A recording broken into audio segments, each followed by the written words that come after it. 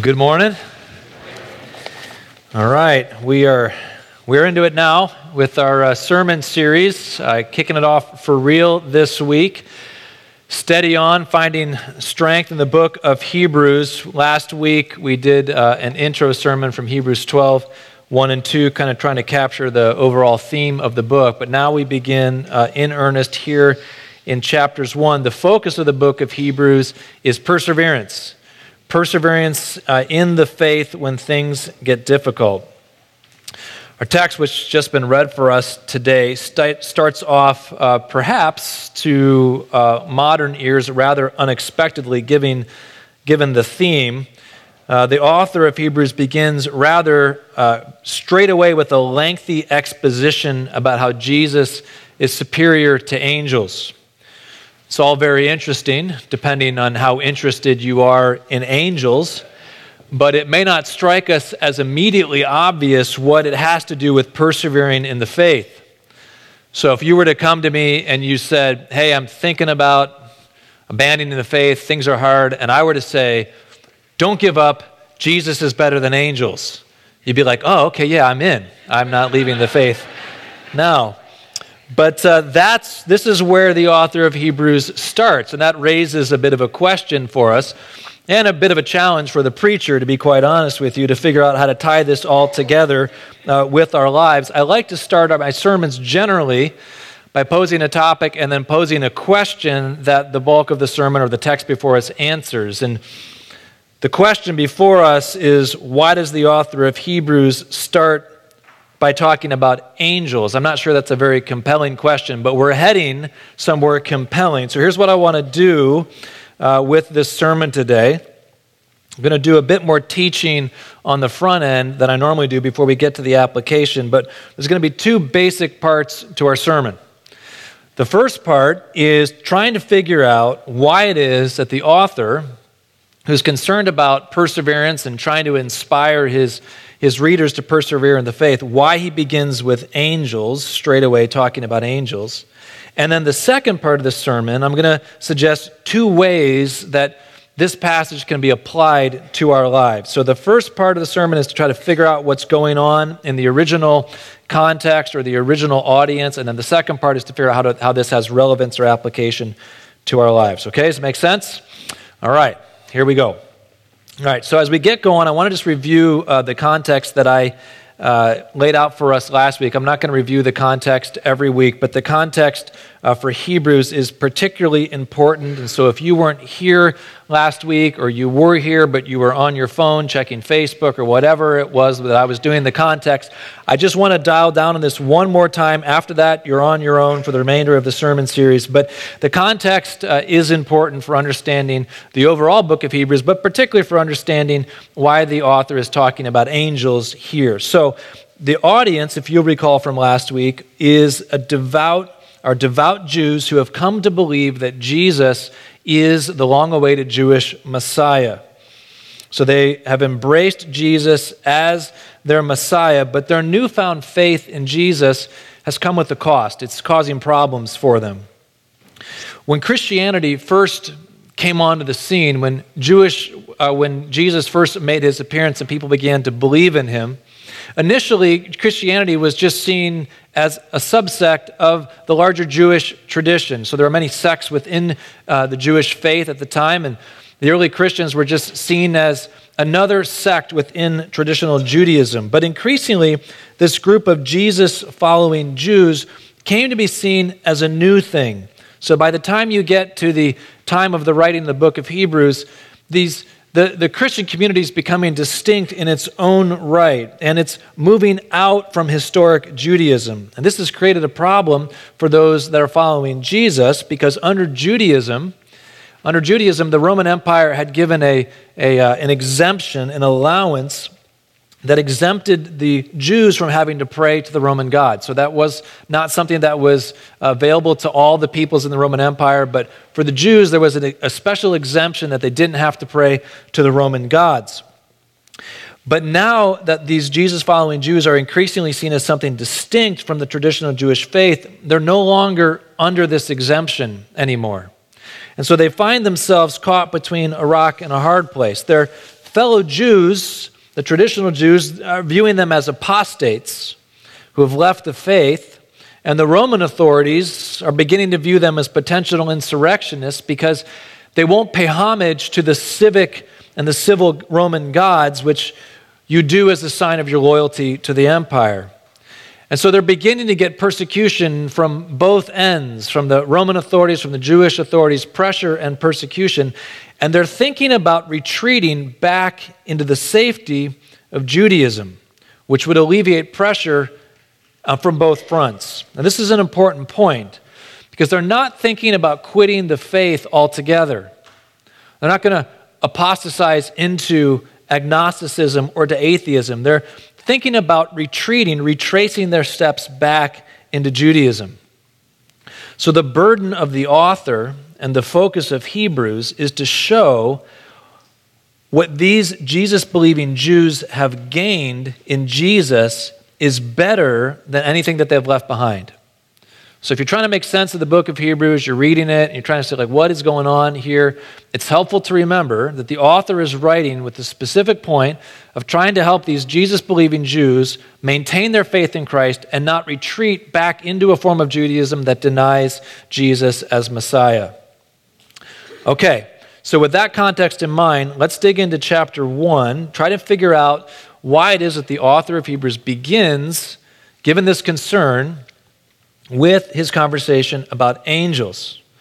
The entire first chapter is dedicated to showing that Jesus is superior to angels. That's the main point of the chapter. And the best way for the author to make his case that Jesus is superior to angels is to establish and assert the deity of the Son. Because obviously, if the Son is divine and equal to God, then he's better than the angels. So throughout the chapter, the author affirms in the strongest possible way the deity of Jesus. So incidentally, if you are ever dialoguing with someone and they want to know where in the Bible affirms or ascribes deity to Jesus as the Son of God, Hebrews chapter 1 would be a great place to go to. But the author isn't just giving a systematic treatment of the deity of Jesus. He has in mind to establish the deity of Jesus specifically to prove that Jesus is better than angels. He begins in verse 1 by noting that though God's revelation first came through the prophets, and here he'd reference the Jewish prophets, it has now come to us through his Son. The Son is the heir of all things, the one who inherits the kingdom, and he is the one, in fact, who has created the world. The Son is the heir of all things, the creator of the world, and this act of creation that we see throughout Scripture is always ascribed to God. And so when the author of Hebrews, along with other New Testament authors, ascribes the creation of the world to the Son or to Jesus, this is a way of affirming the deity of the Son, because it is God who is the one that creates. To drive home this point about the Son's divine identity, the author says in verse 3 that the Son is the radiance of the glory of God. He is the exact representation of God's being. So this idea of the Son being the representation or the mirror image is a way that could be translated of God. So when you look in the mirror, you see what you are like. You get the exact picture of yourself. And in the same way, when we look at Jesus, we are, as it were, looking into the mirror that God himself is looking into. We are seeing the exact representation, the living image of God himself. Not only is the Son the one who created the world, but he is the one who still upholds it by his power and who is now seated at the right hand of God. So all this within the first 3 verses, and then we get to verse 4 and we're introduced to the angels. Jesus, in his divine identity, the author tells us, is more excellent than the angels. A word here about the angels in the Jewish tradition will be helpful to help us understand why angels are being introduced. Angels functioned throughout Jewish history as powerful servants of God, expressions of God's mighty judgments in the world. And so if we go back and we read through the Old Testament, we're going to see pictures of angels showing up. We see, for instance, 2 angels who rescued Lot and his family from Sodom and then destroyed Sodom with hailfire. Or we're going to see an angel of judgment who killed thousands of Israelites as a result of King David's sin when he took a census that he was not supposed to take. Or a destroying angel who was sent to break the siege of the Assyrians who had laid siege to Jerusalem, and things were looking bad, and God sent an angel in response to the prayers and humilities of King Hezekiah, and the angel came and destroyed nearly 180,000 Assyrian troops and broke the siege. So angels make regular, dramatic, and powerful, even if not frequent, appearances in the Old Testament. But then, during the time of the span between the close of the Old Testament and the beginning of the New Testament, it's covered about 400 years, so 400 BC to right around the turn of the millennia, you have this span of time in which interest in angels significantly increased in the Jewish tradition. Jewish writers began to develop intricate and involved angelologies. They would speculate on the names of angels, the spheres of responsibility of angels, the various levels of powers of angels. They described in detail the deeds of the wicked angels as well as the righteous acts of deliverance of the good angels. So by the time we get to where the author of Hebrews is writing to these Jewish believers, by the time we get there, angels have increasingly been fixated upon in the Jewish tradition as expressions of God's divine power and his authority. God, of course, is the ultimate power and authority, but next in line are the angels. And so our author is at pains to insist that Jesus is greater than these great angels. So we read in verse 5 through 7 that Jesus is the Son. You are my Son, today I have begotten you. I will be a father to him, he shall be a son to me. Jesus is the Son, in verse 6, who is worshiped by the angels. The angels are ministers of God, but Jesus is the Son of God. The ministers, the angels, ascribe worship. Jesus receives worship. Verses 8 through 9, Jesus sits on the throne and wields the divine scepter of authority over and above the angels. So verse 8, the author ascribes a passage to Jesus from the Old Testament. Your throne, O God, is forever and ever, and the scepter of uprightness is the scepter of your kingdom. Jesus is the one who holds God's own scepter in the world. And then he says this, therefore God, your God, has anointed you with the oil of gladness beyond your companions. And I think the companions that are in view here are the companions in the heavenlies, that the Son sits above and beyond the angelic hosts, holding the divine scepter. And then in 10 through 13, this reaffirmation about Jesus as the Creator. You, Lord, speaking of the Son, laid the foundation of the earth in the beginning. And then he says this as well, the heavens are the work of your hands, that the Son is the one who has created the heavens, which is seen as the abode of the angels. And so Jesus, as the Creator, has created the habitation of the angels. This heavens, they will perish, but the Son will remain. The heavens will wear out like a garment, like a robe. The Son will roll them up like a garment. They will be changed, but the Son is the same, and his years will have no end. So the Son's greater power and authority over the angels is not greater in the same way that an archangel's power is greater than that of a regular rank and file angel, as though Jesus were just a really great angel. That's one of the errors or the heresies of the early church, the belief that Jesus was a creature just like the other angels, but he was the greatest of all the creatures, to be sure, but he was just another creature. And the church said, no, that's not accurate to the teaching of the apostles and of the scriptures. And we go into a place like here in Hebrews chapter 1, and it's very clear that Jesus is not just the greatest of the created beings. He himself is the Creator that sits with the scepter of God's power and God's glory. He is the representation of God himself. Jesus' power and authority eclipses the power and authority of the highest angel in the same way and to the same degree that God's power and authority eclipses the power and authority of an angel. In other words, the power and authority of the Son over the angels is the power of the Creator over the creature. Now, this doesn't discount the greatness of the angels. In fact, the author is not in any way trying to discount the greatness of the angels, because that would work against the point that he's trying to make in saying that the Son is greater than even the greatest angels. The angels have great power. That's not in question, but the power of the Son is greater. Indeed, the power of the Son is the power of God himself. All right, so the punchline then for these Jesus-believing Jews was, don't go back to relying on the power of angels to deliver you when you have access to the power of the Son. The reason the author begins his appeal by focusing on angels is because under the Old Covenant, the angels were the highest expression of God's authority and power in the world. In one sense, they were next to God himself, the best that the Old Covenant had to offer. But now, under the provision of the New Covenant, they had the Son of God himself.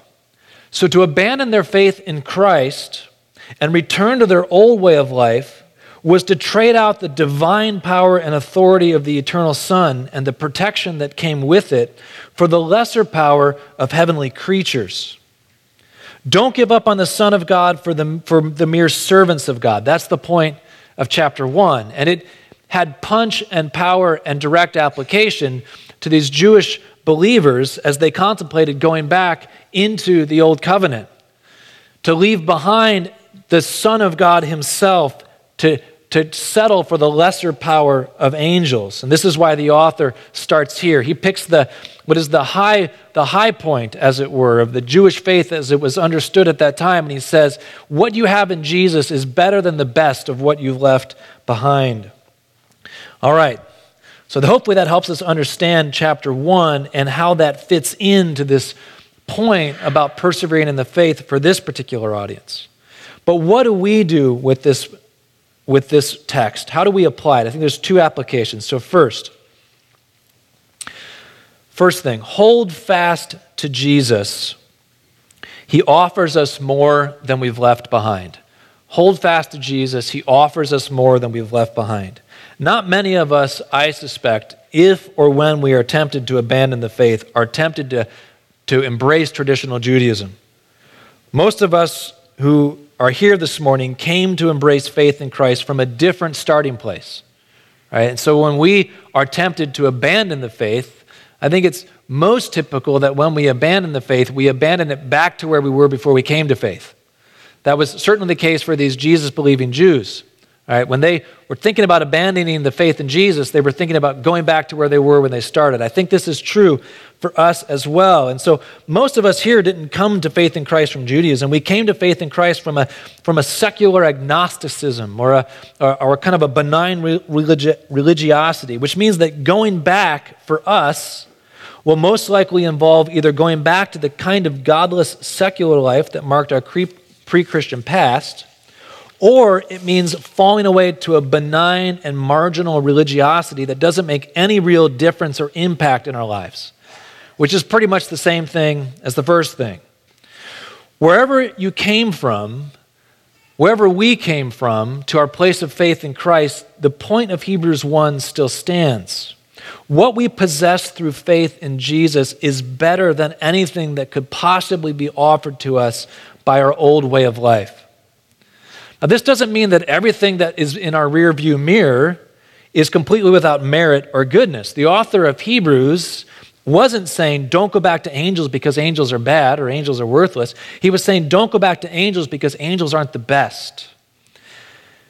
The very best of what you had in your old way of life cannot compare with the blessings that have come to you through Jesus.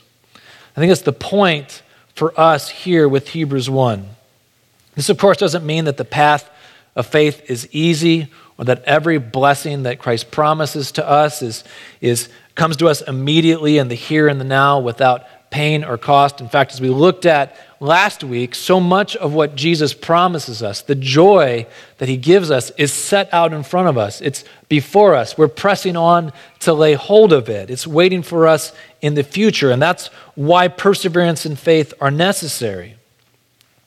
But if you're thinking about jumping ship, or if you've tempted to put your toes in the water of apostasy and turning away from God, or maybe perhaps not in a grand scale apostasy, but in kind of these little pockets of apostasy in our lives that all of us at times can be tempted towards. Let me ask you this. What does your old way of life offer you with respect to the things that matter most to human beings? Things like hope, love, joy, purpose, life, dignity, meaning, the things that really matter for the human being. Does your former way of life offer you these things?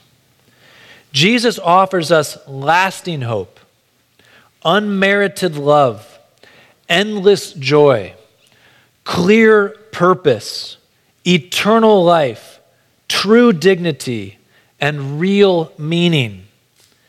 The faithless life, especially the secular versions of the faithless life that so mark our society, offer us pleasure instead of purpose, distraction instead of hope, entertainment instead of joy.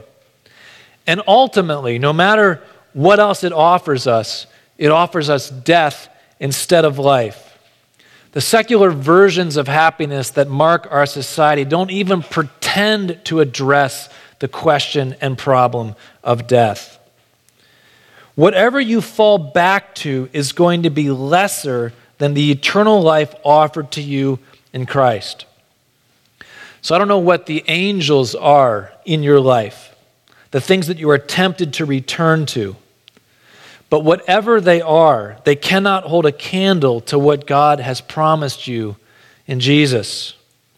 Faith is choosing to believe that what you have in Jesus is better than anything that you left behind.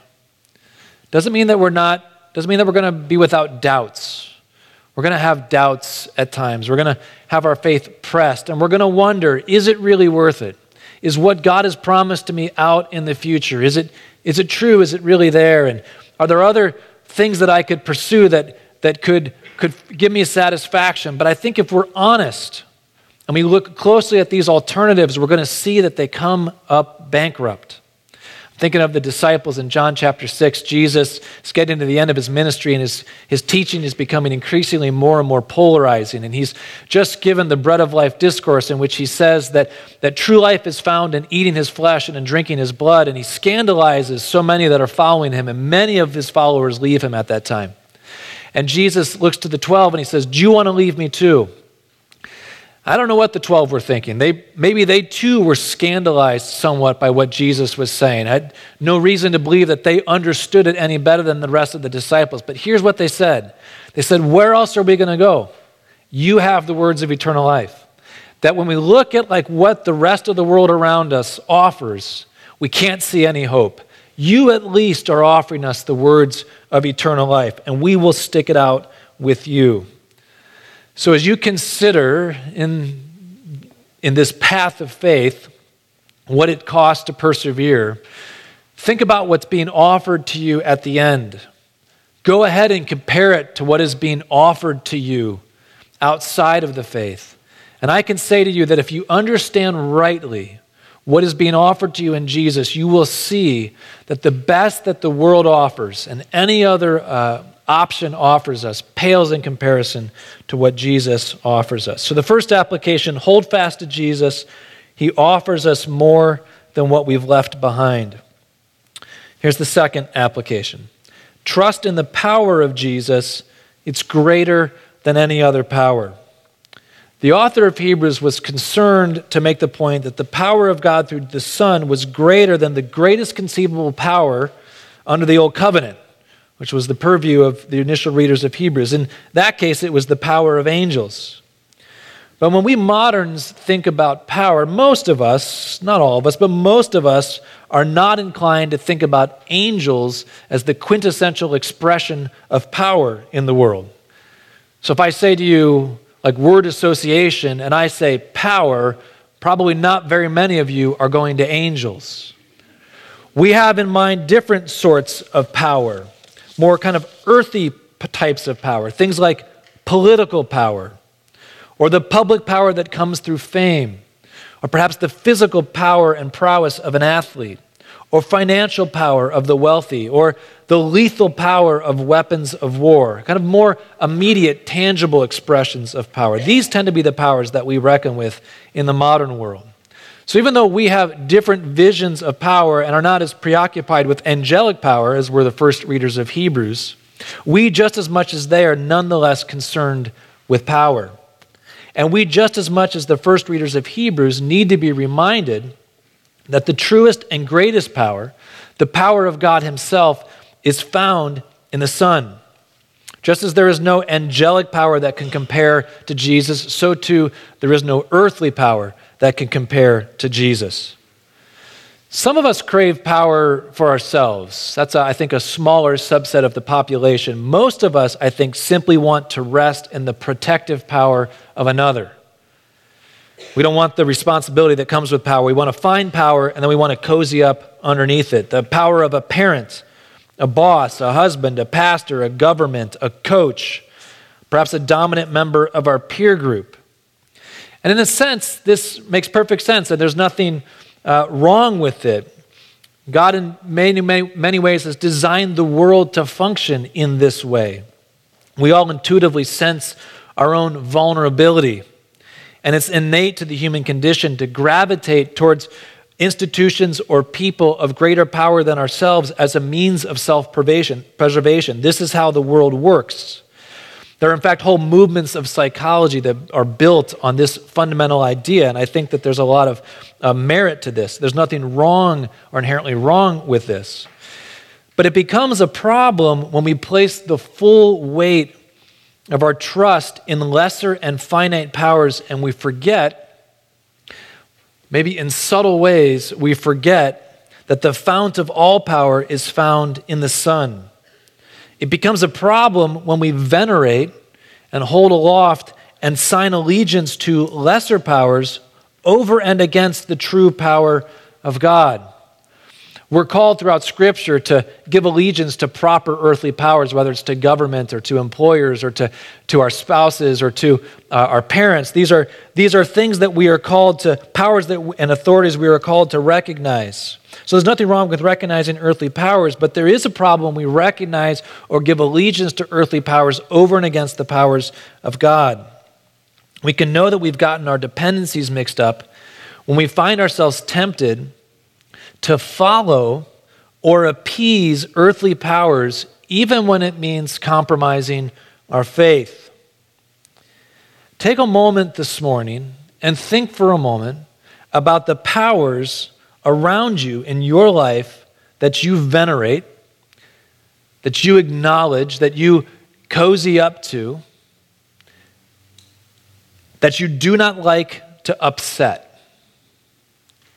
These powers in your life that you don't want to get on the wrong side of. These powers in your life that you cozy up to. How tempted are you with those powers, legitimate or illegitimate powers, how tempted are you to compromise the integrity of your faith in order to appease those powers? What lengths are you willing to go in order to secure the favor of a parent, a boss, a teacher, or even in an inverted way, to appease the power of a child, the power of the dominant person in your social circle? Allegiance to earthly powers is not bad. In fact, it's very often right, but it becomes bad when it trumps allegiance to the power of the Son. There is no president, no athlete, no entertainer, no wealthy person, no parent, no employer, no pastor, no, not even a pastor, no one who has the power that is even in the same class as Jesus. And if we understand properly Jesus' sovereignty and his rule over this world, and we recognize that all earthly powers that we are called to give allegiance to are just expressions and shadows of Christ's greater power that upholds the universe through the word of his might, then we understand that the real power that we must give allegiance to, the one that we must really bow down before, is the power of the Son. And that will mean at times in our life that we have to resist the powers on earth. And there will be costs and consequences with opposing earthly powers in order to give allegiance to the heavenly power of the Son.